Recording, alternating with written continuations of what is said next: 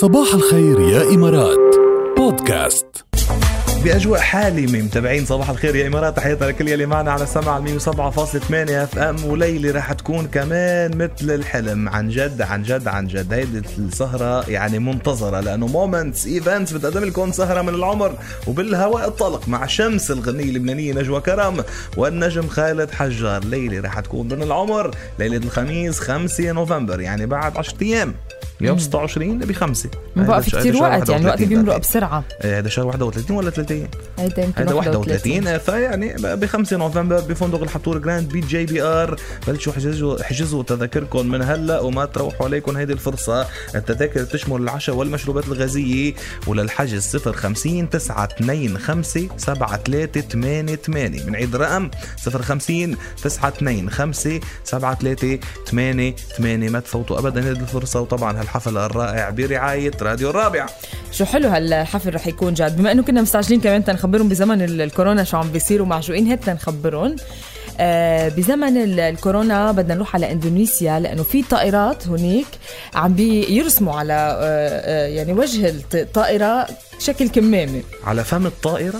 يعني حتى الطيارة لبست كمامة. الوجهة الأمامية من الطيارة عم بيرسموا كمامات. طبعا هيدا للتوعية إنه حتى الطيارة لبسناها كمامة، وهيدا كان طبعا في جهود. يعني بتعرف إنه بس بدك تغير شكل الطيارة أو شيء قديش بدها جهود، فكانت طبعا كمان جهود دولية عم تتصدر هيدا الموضوع. واندونيسيا انطلقت هيك عبر طائرات لتعمل لفتة نظر. حلو يعني. أنا شفت صور طائرات الإندونيسية كلها لبست كمامات هيك عملاقة مرسومة على مقدمتها. يعني بقى قل له لصاحبك هيدا اللي بعده بقول لك فيش كورونا كذا وهذا وما بيلبس كمامة ما بيلتزم، قل له للطيارات لبسوا كمامة انت بعدك ما فهمت. طيارات لبسوا كمامة انت بعدك ما فهمت انه كمامات وانت بعدك ما لبست. شو ناطر يعني. كيف؟ صباح الخير يا إمارات مع ركال وجاد برعاية ويتابيكس. الصباح الرائع يبدأ بفطور رائع. حسين عنده حلم، وشو حلمنا كلنا يا ركال. حسين صباح الخير. صباح النور، كيفك يا ركال؟ تمام، انت كيف؟ شو اخبارك؟ الحمد لله. اهدى منات، انتوا اهدى منات والله. الله يخليك يا حسين، هيدا من ذوقك. شو قصة حلمك الكبير وشو صار معك؟ خبرنا القصة بالتفصيل، اي سنة وايمتى وشو صار؟ في سنة 2000 كنت بعدني اول اسبوع متزوج. وجيت من الشغل، كانت مرتي عاملة كبة نية وكبودة. حلو. اوكي. صح. أكلت شوي ونمت. اوكي. بعد شي نص ساعة فيتني، قالت له نروح عند خالها. قلت له اختي بس حلمت حلم. قالت لي شو حلمت؟ قلت له حلمت انه ربحت شي جائزة كبيرة هيك سيارات. جائزة كبيرة؟ قالت انت عم تحلم؟ ايه جائزة كبيرة سيارات. ايه. قالت لي انت عم تحلم عشان تاكل هذا الاكل على بطنك. ايه هيدي الجملة المعروفة، حلم الكب النية. رحنا عند خالها، ما في نص ساعة يعني قاعدين وجانا على التلفزيون طلع اسمي على التلفزيون، ربحت سيارتين لكزس و200,000 درهم. أوه. لا سيارتين و200,000 درهم. لك مبروك عليك. لا بعد نص ساعة من الحلم. والله العظيم ما في نص ساعة، والله نص ساعة والله. صادق. والله نص مليون درهم. ايه قيمتهم كلهم مع بعضهم نص مليون. صرفتهم ولا بعد بيطلعنا بعد شي منه ولا خلص طار؟ بيطلع لك. حسين وينك كل هالوقت يا حسين؟ حبيبي.